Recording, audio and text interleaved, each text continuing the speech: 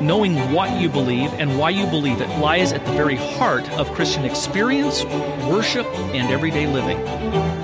The Bible's not about you. You're not David.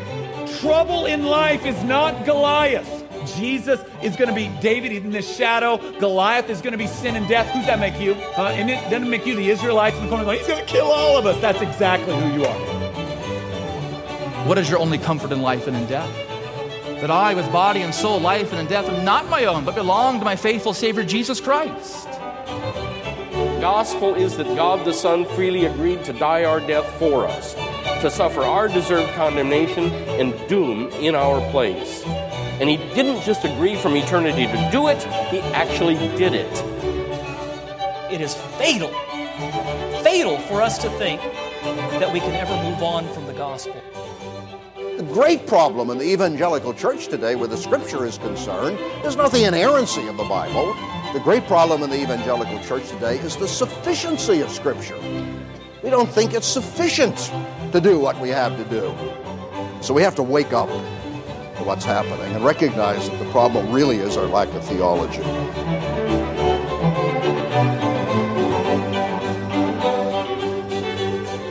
Hi, welcome to Theology Gals. I am Colleen Sharp, and my co-host is Angela Whitehorn. And before we get to today's guest, I wanted to mention a couple of things. The Conference on Suffering is coming up in a couple of weeks in Freehold, New Jersey. There's information on the episode notes or on our website if you are interested in that. And if you want to come and can't afford to, there's some scholarships out there. So just contact us through the website. I also wanted to mention, I've been trying to give a shout out to some other great podcasts. And I wanted to mention one of the gals in our group. She and her husband, her name's Samantha, and her husband Josh have a podcast called So Talk to Me. And I really do love this podcast because I think it's unique to have this married couple talking about different things. Sometimes they're transparent about relationship stuff and get into practical and maybe some theological. So I'm going to link that in the episode notes too. And they've been going for a little while, so you can even go back through their episodes like I did. So check those out. And we are here with William Bookestein, and he's pastor of Emmanuel Fellowship Church in Kalamazoo, Michigan. And we're going to talk to him about his new book, which is, I think, released, did you say March 1st? Yeah, actually it's available for sale today. Okay, so I think we'll be releasing this actually after thinking about the dates now. I didn't think about what date it was. And we're going to talk to him about his book, The Future of Everything, Essential Truths About End Times. We've been wanting to do an episode on this subject for so long and looking for the right guest, and we definitely found the right guest. But just really quick, could you tell us about some of the other books you've written? Because you were telling me prior to the interview, and I think a lot of our listeners would be interested in some of those. Sure. Yes, I have a series with Reformation Heritage Books on the Reformed Confessions for Children. So illustrated stories of the Belgic Confession, the Heidelberg Catechism, and the Canons of Dort. And have just published this past year with RHB, again, a church history coloring book, which features at least one character from each of the last 20 centuries of the church that each of the characters sort of help move the story forward from the Apostle Paul to Machen. And as we're studying those characters, we're coloring, we're investing. And so, yeah, your families might be interested in that as well. Yeah, we have a lot of young moms in our group and as listeners, a lot of homeschoolers also, but they're always looking for great resources for children. So cool. Well, this is called The Colorful Past. Okay, and we'll link those in our episode notes too. And so, I was on Facebook today and somebody had made a graphic with a quote from your book. And I should have saved this one myself when I was reading it, but I thought it was so great. You say, God doesn't give us prophecy so that we can build elaborate timelines or speculate on the precise manner in which God will keep his word. He speaks about our future so that we will live faithfully in the present. He speaks to the contemporary audience to develop in us a robust vision for the end. I thought that was kind of a good, kind of represented what your book really is about. And we have so many people that have come out of dispensationalism or even dispensational listeners. And of course, you know that that's a big theme within dispensationalism, end times theology. Mm-hmm. And so this is a subject that a lot of people are so interested in. But just tell us a summary of what the book is about. Well, the book really tries to remind us that God has a plan. That's so critical for us, first of all, to know that when everything around us doesn't seem to make sense to us, God is working out a plan, and he's right on track.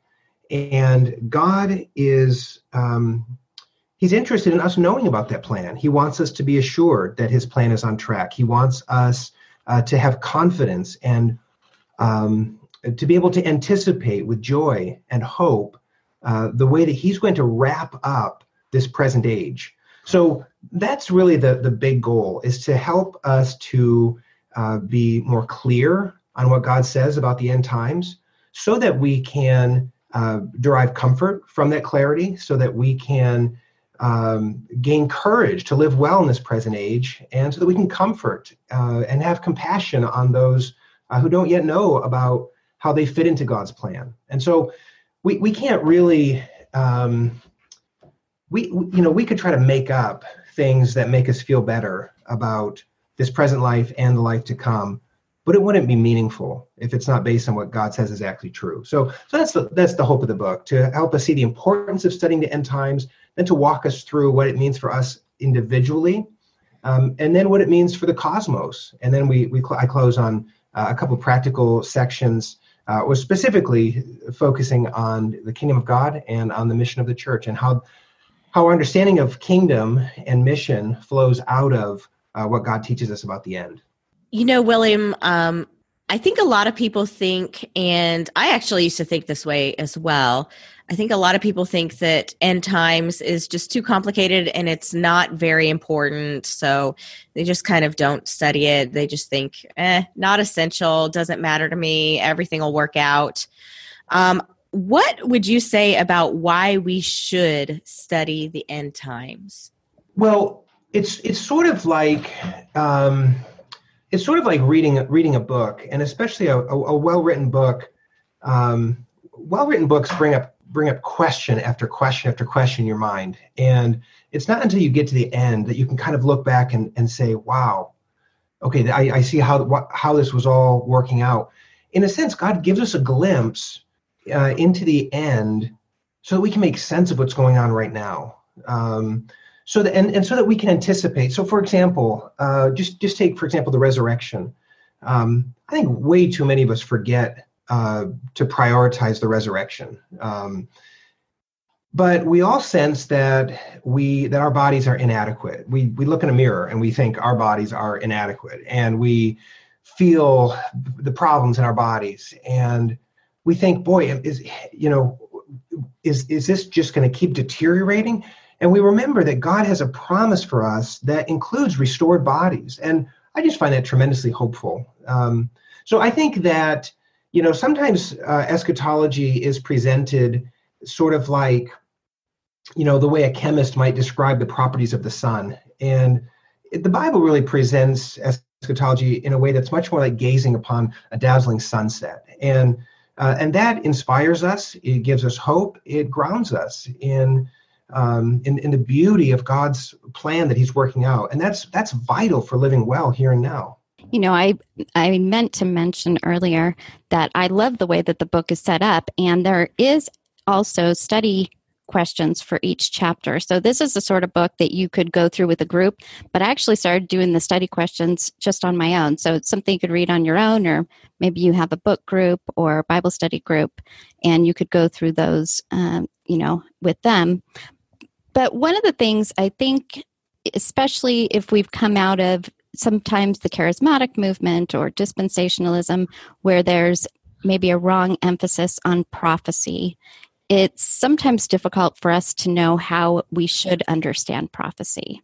Can you talk about that, how we should understand prophecy from Scripture? Yeah, that's a great question. And I think the most important thing to remember about prophecy, this is going to sound super obvious, but prophecy is part of the Bible, which is a story. And I think a lot of times the prophets are, we sort of forget that they were moving the story forward in their day. And what they were doing is helping us to ultimately focus our attention on Jesus Christ. And so if we look at the prophets and study the prophets, and if the message of the prophets isn't directing us to Jesus, to find our hope in Christ, and to gain a better sense of how everything is going to be worked out in Jesus, then we're really missing their message. So I think what we want to do is we want to back up and say, okay, the Bible is a story. It's a story of God's redemptive work. God creates the world. He establishes a relationship with people. That relationship is marred by sin. And from that point on, when God comes and speaks his promise of redemption to our first parents, that story is sort of set in motion. How is this redemption going to work out? And that's what the prophets do. They function as storytellers, and helping us to see that God has not forgotten Israel. He hasn't forgotten anybody. The Gentiles are included in this plan as well.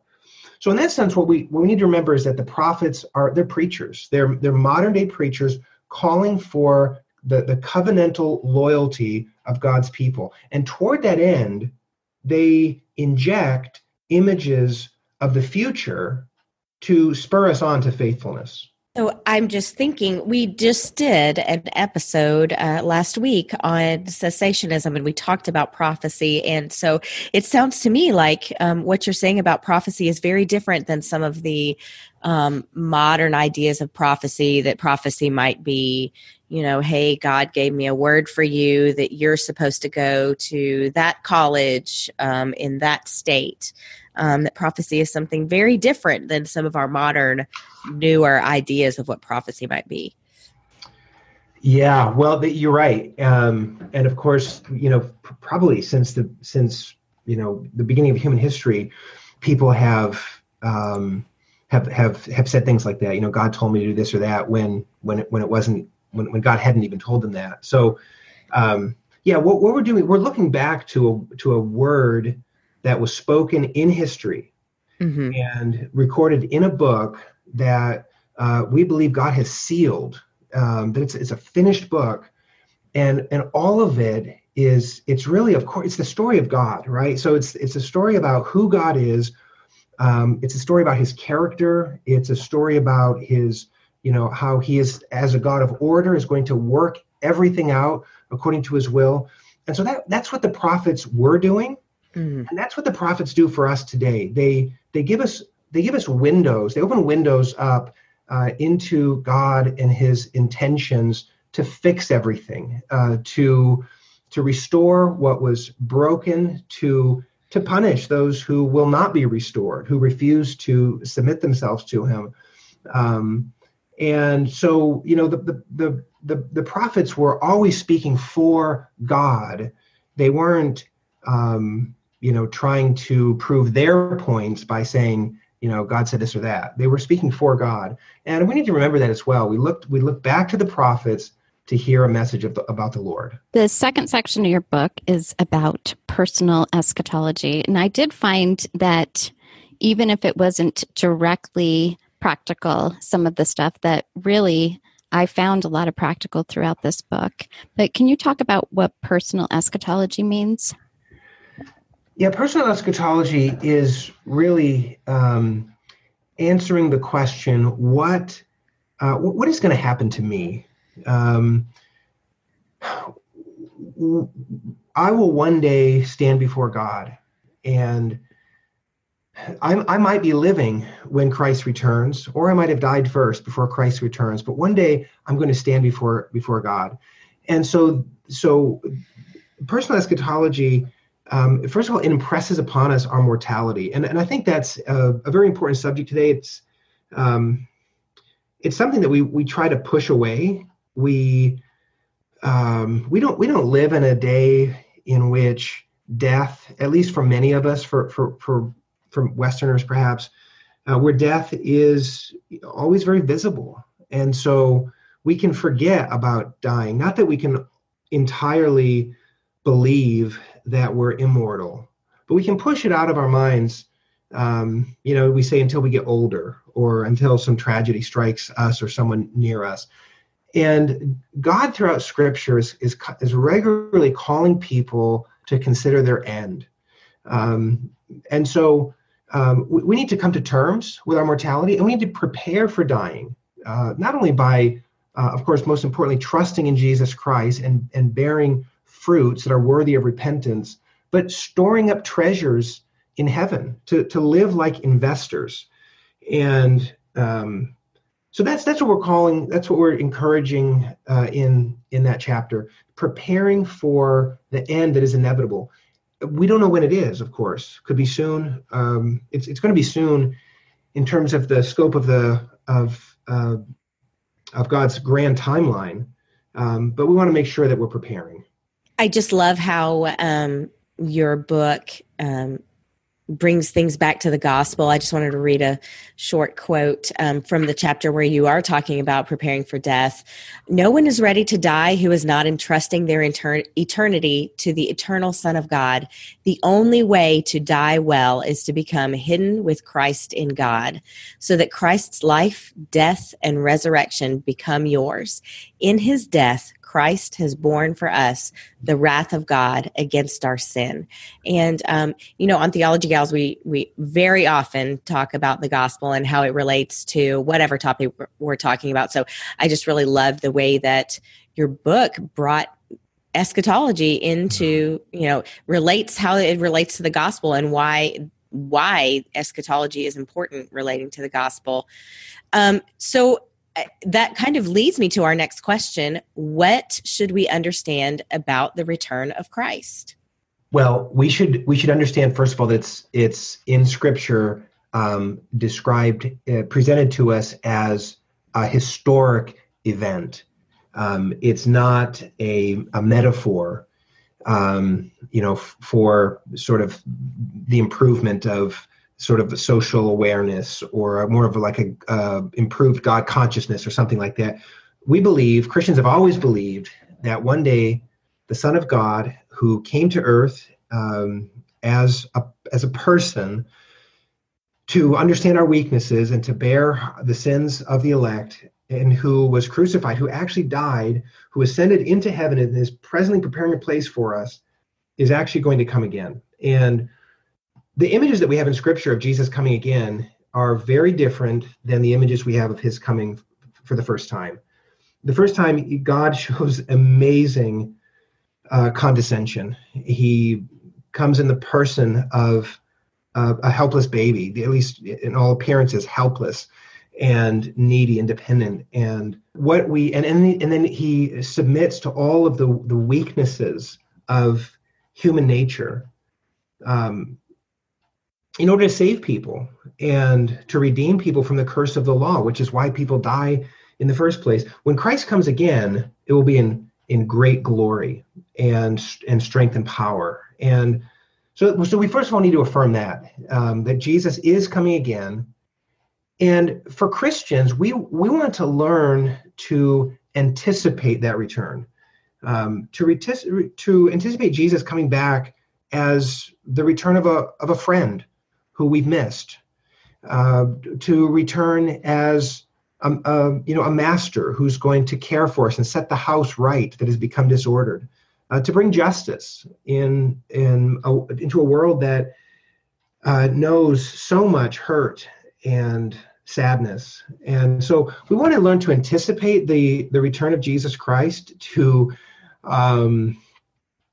pray for the return of Christ, to want Jesus to come soon, but also to think about the return of Jesus Christ as a mandate for us to be faithful in the present. Jesus gives a story of a king who's gone away to a distant country and is coming back again. And he's left his servants in place to be faithful, to manage his house. And that means being faithful in all of our various callings. It means being diligent in evangelism, outreach, to be faithful in the church, in our neighborhood, in our families. And so the return of Christ is that event that everything is hurtling toward, and it really ought to be central in our theology, especially a theology of hope. The subject of the millennium is a source of disagreement among Christians, even Reformed Christians. We have post-millennials and premillennials and amillennials. Can you talk about some of the different views and why you think that there is disagreements among us, especially, even as Reformed Christians? Yeah, so I just first want to say that this is, the fact that there are different views on this, on the one hand, we could say that it's disappointing. It'd be wonderful if Christians agreed on everything. But on the other hand, I do want to just say that the fact that there are disagreements at least says this, that God's people are trying to search the scriptures and come up with a sort of a summary of according to their best understanding of what God is going to do. And so I do think that we want to try to approach this issue with charity. It shouldn't define our theology. I used to pastor in an area where we would frequently get students from a school that was strongly dispensational, and we'd get students come and worship with us sometimes, and sometimes a student would introduce him or herself to me, and one of the very first questions they would ask is, "What's your view of the millennium?" And I would say, "Well, that's a fine question, but it's a poor replacement for one's eschatology. If that's how we understand the end times, it's a truncated understanding of the end times. It's much bigger than that." But so having said that, when we think about the millennium, we're trying to make sense of a difficult passage, primarily in Revelation chapter 20, where several times John speaks of 1,000 years, and in relation to the return of Christ and the reign that Christ establishes. And so the leading positions that are trying to answer the question, what are the 1,000 years and when do they occur, especially in relation to Jesus' return, are primarily three. Premillennialists believe the millennium to be a literal 1,000-year period in which Christ will reign on earth after his return. Postmillennialists tend to see the 1,000 years as a more or less literal time period of an age of prosperity on earth, at the end of which Jesus Christ will return. And the position that sort of the historic Reformed position is called amillennialism, which simply says that Christ is presently reigning. He's on the throne now. He has ascended and is continuing to work in the world, in the church, by his Holy Spirit through his people, and that Satan is presently bound. He is limited in his activities. And some of the evidence for that is the way that the gospel has broken out of, you might say, out of ethnic Israel into the world. When Jesus first called his disciples, the church was tiny. And now, however you read the statistics, there are somewhere around 2 billion people who adhere to the Christian faith. Satan's season of almost total, at least seemingly total, reign over the peoples of this world is breaking. And so, that sort of in a nutshell, that's how those three main positions break down.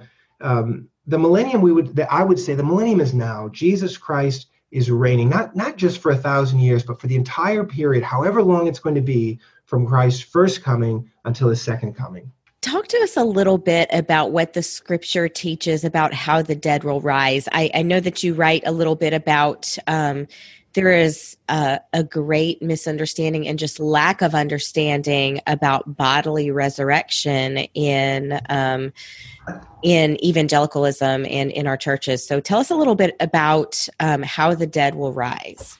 Well, that's a great question. And I think sadly, it seems to me, this is just anecdotal, but it seems that many Christians don't really know what to make of the resurrection. And it's tragic because Scripture, Paul puts the resurrection just at the center of the Christian hope. But when you go to a funeral, especially for somebody who had been ill for a long time or whose body had been declining, it's almost inevitable. You're going to hear somebody say something like, so-and-so is, hand in hand with Jesus, or is, dancing in heaven with a new body. And we certainly understand what the person is trying to communicate, that, the woes that they'd experienced in the body, they're not experiencing anymore.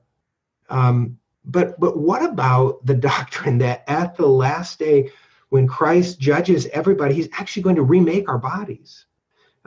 So that's I think we need to recover the focus on the resurrection of the body. My body right now is lagging behind the work that God is doing in my spirit. Jesus even says to his disciples, the spirit is willing, the body is weak, the flesh is weak. We have bodies that just aren't keeping pace with the work that God is doing in our spirits. And certainly the work of reformation and transformation that God will do to those who die in Christ. They'll be totally purified from sin, but they'll still be yearning for bodies. And so I think one of the reasons perhaps that we don't think about the resurrection as much as we ought to today is because we live in an age where in an unprecedented way, our bodies tend to be pretty healthy. Life is pretty good in the body that we have. And so we don't think about the need for a new body. But so all of that, just simply to say that we need to recover a solid belief that everybody who has ever lived is going to be raised up with new bodies that in which they're going to stand before the judgment seat of Jesus Christ. And however we have decided in our life, either for Christ or against Christ, we're going to live in a body with a soul forever, either in restored paradise or in a place where God is certainly present, but only in judgment to our eternal shame and misery. But it won't be a disembodied eternity for anybody. And so we just really need to recover the fact that throughout Scripture, the terminus of God's promise is to be with his people in new bodies.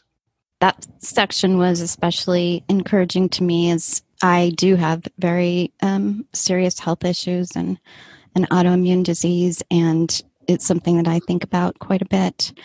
Can you talk about the judgment and what Scripture says about the final judgment?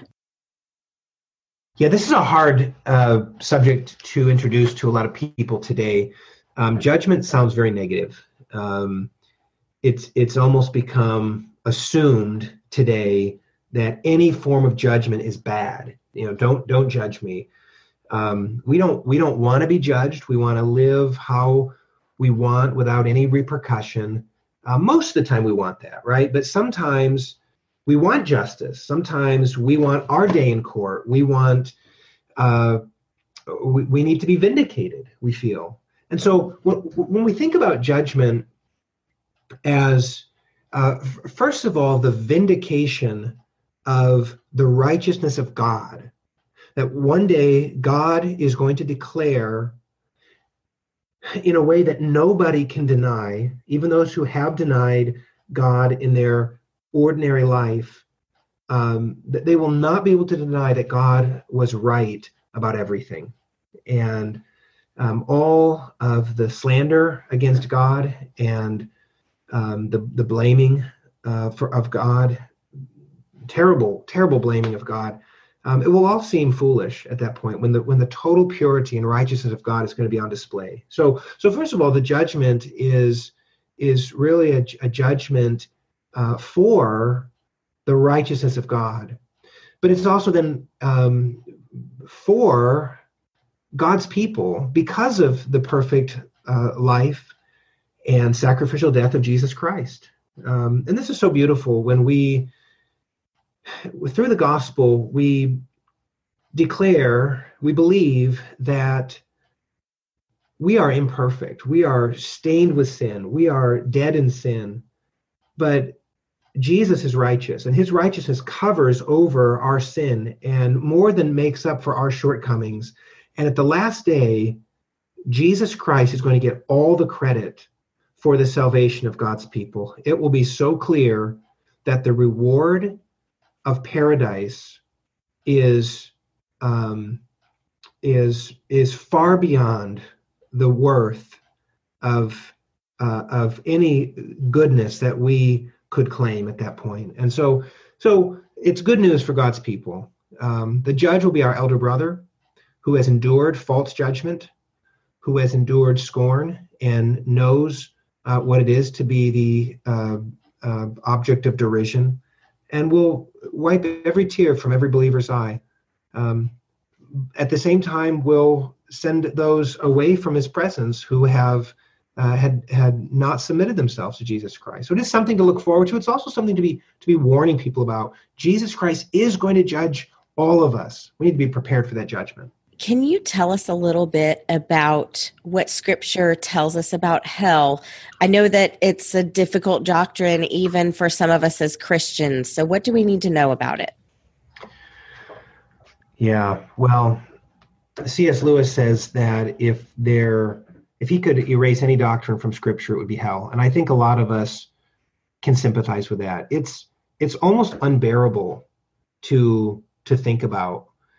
And I think that's actually why a lot of people dismiss hell. You certainly can't dismiss it on exegetical grounds. You read the Bible, and in the Old Testament, in the New Testament, especially from Jesus' own lips, there's this sort of pulsing, unrelenting testimony of a real place of penalty for those who have rejected the Lord Jesus. And so I think we have this gut repulsiveness toward hell.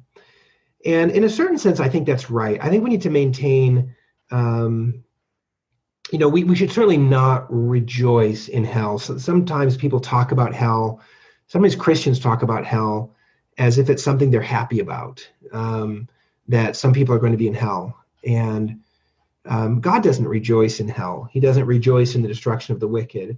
And so I think we need to have a very balanced, a very sober way of talking and thinking about hell. We need to go where Scripture requires us to go, that hell is a real place of unending shame and suffering for those who had no interest in the righteousness of Christ. I think it just requires integrity to do that, right?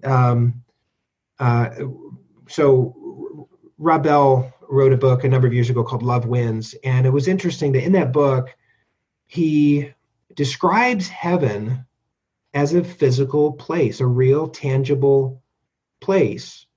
But he's unwilling to do the same with hell. And he instead says that hell is sort of like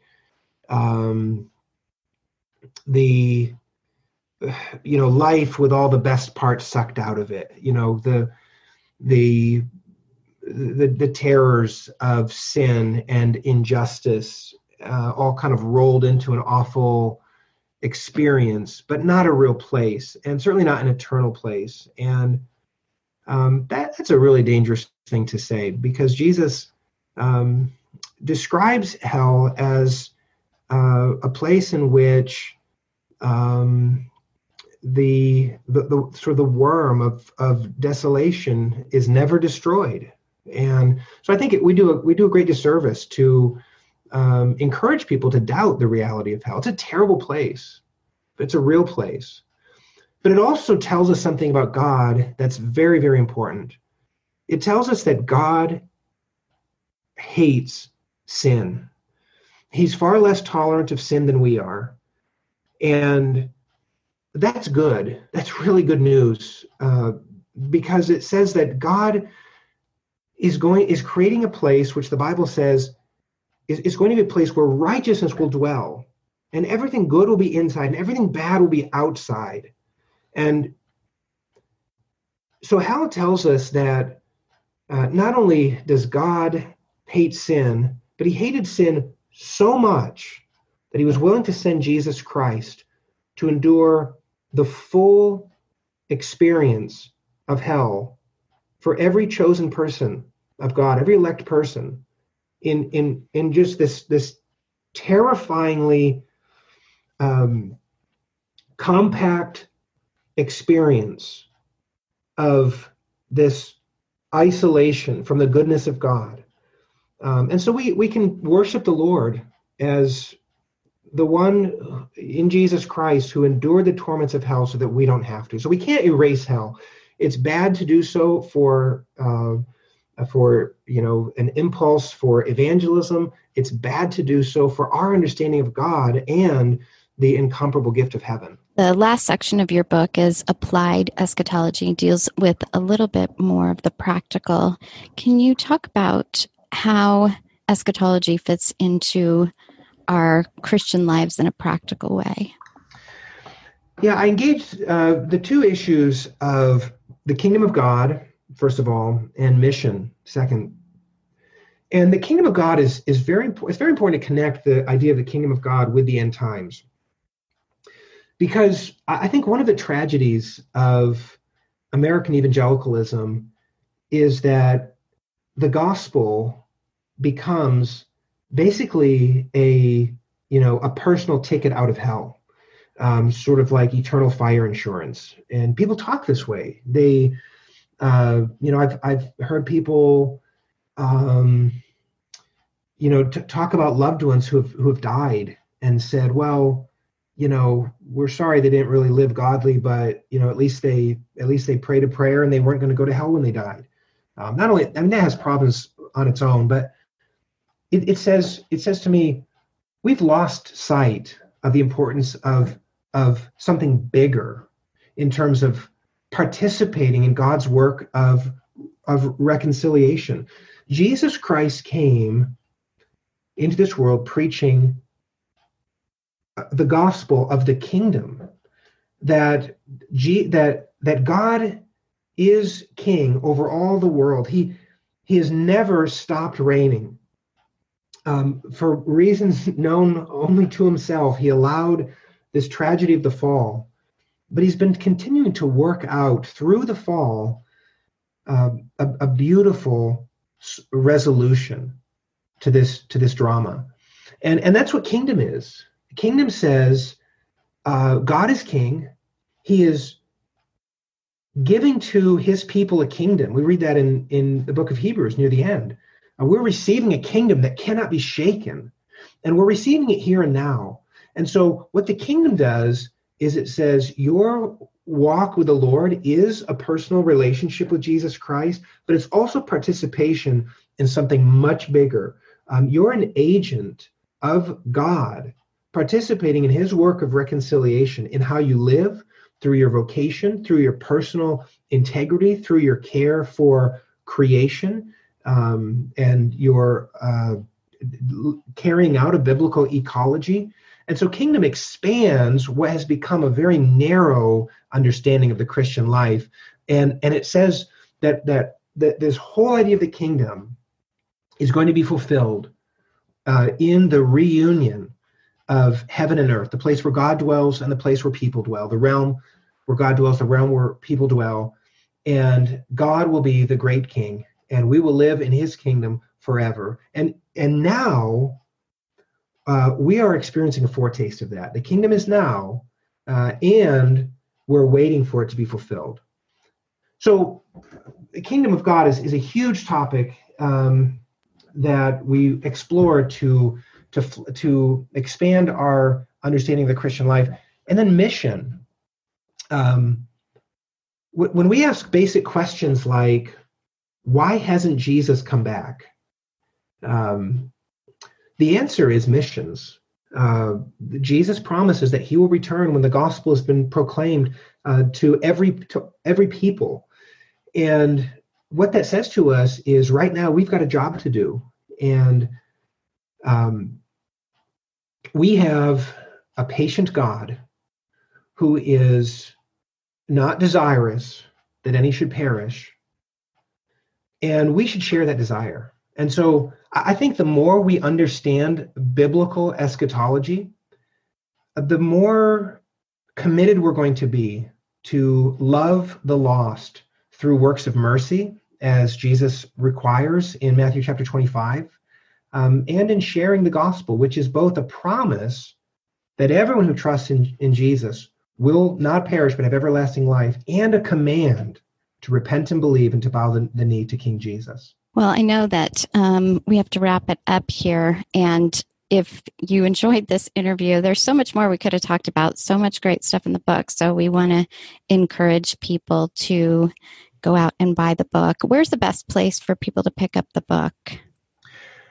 It's available at Amazon, so that's easier for people. That would be a good option. Otherwise, Reformation Heritage Books, which is heritagebooks.org, has a good deal going on right now. I think it's like $11 or $12. So heritagebooks.org would be a great place, or Amazon. Okay, we'll link those in our episode notes. Well, thank you so much for spending this time with us. I think it was just very fascinating, and we're glad that we're able to talk about this topic. We've been wanting to for a while, and I think this was just perfect for what I was hoping for. Yeah, your treatment in your book is just very hopeful. So I really encourage our listeners to check it out and give it a read. Thank you both. It's been wonderful talking with you.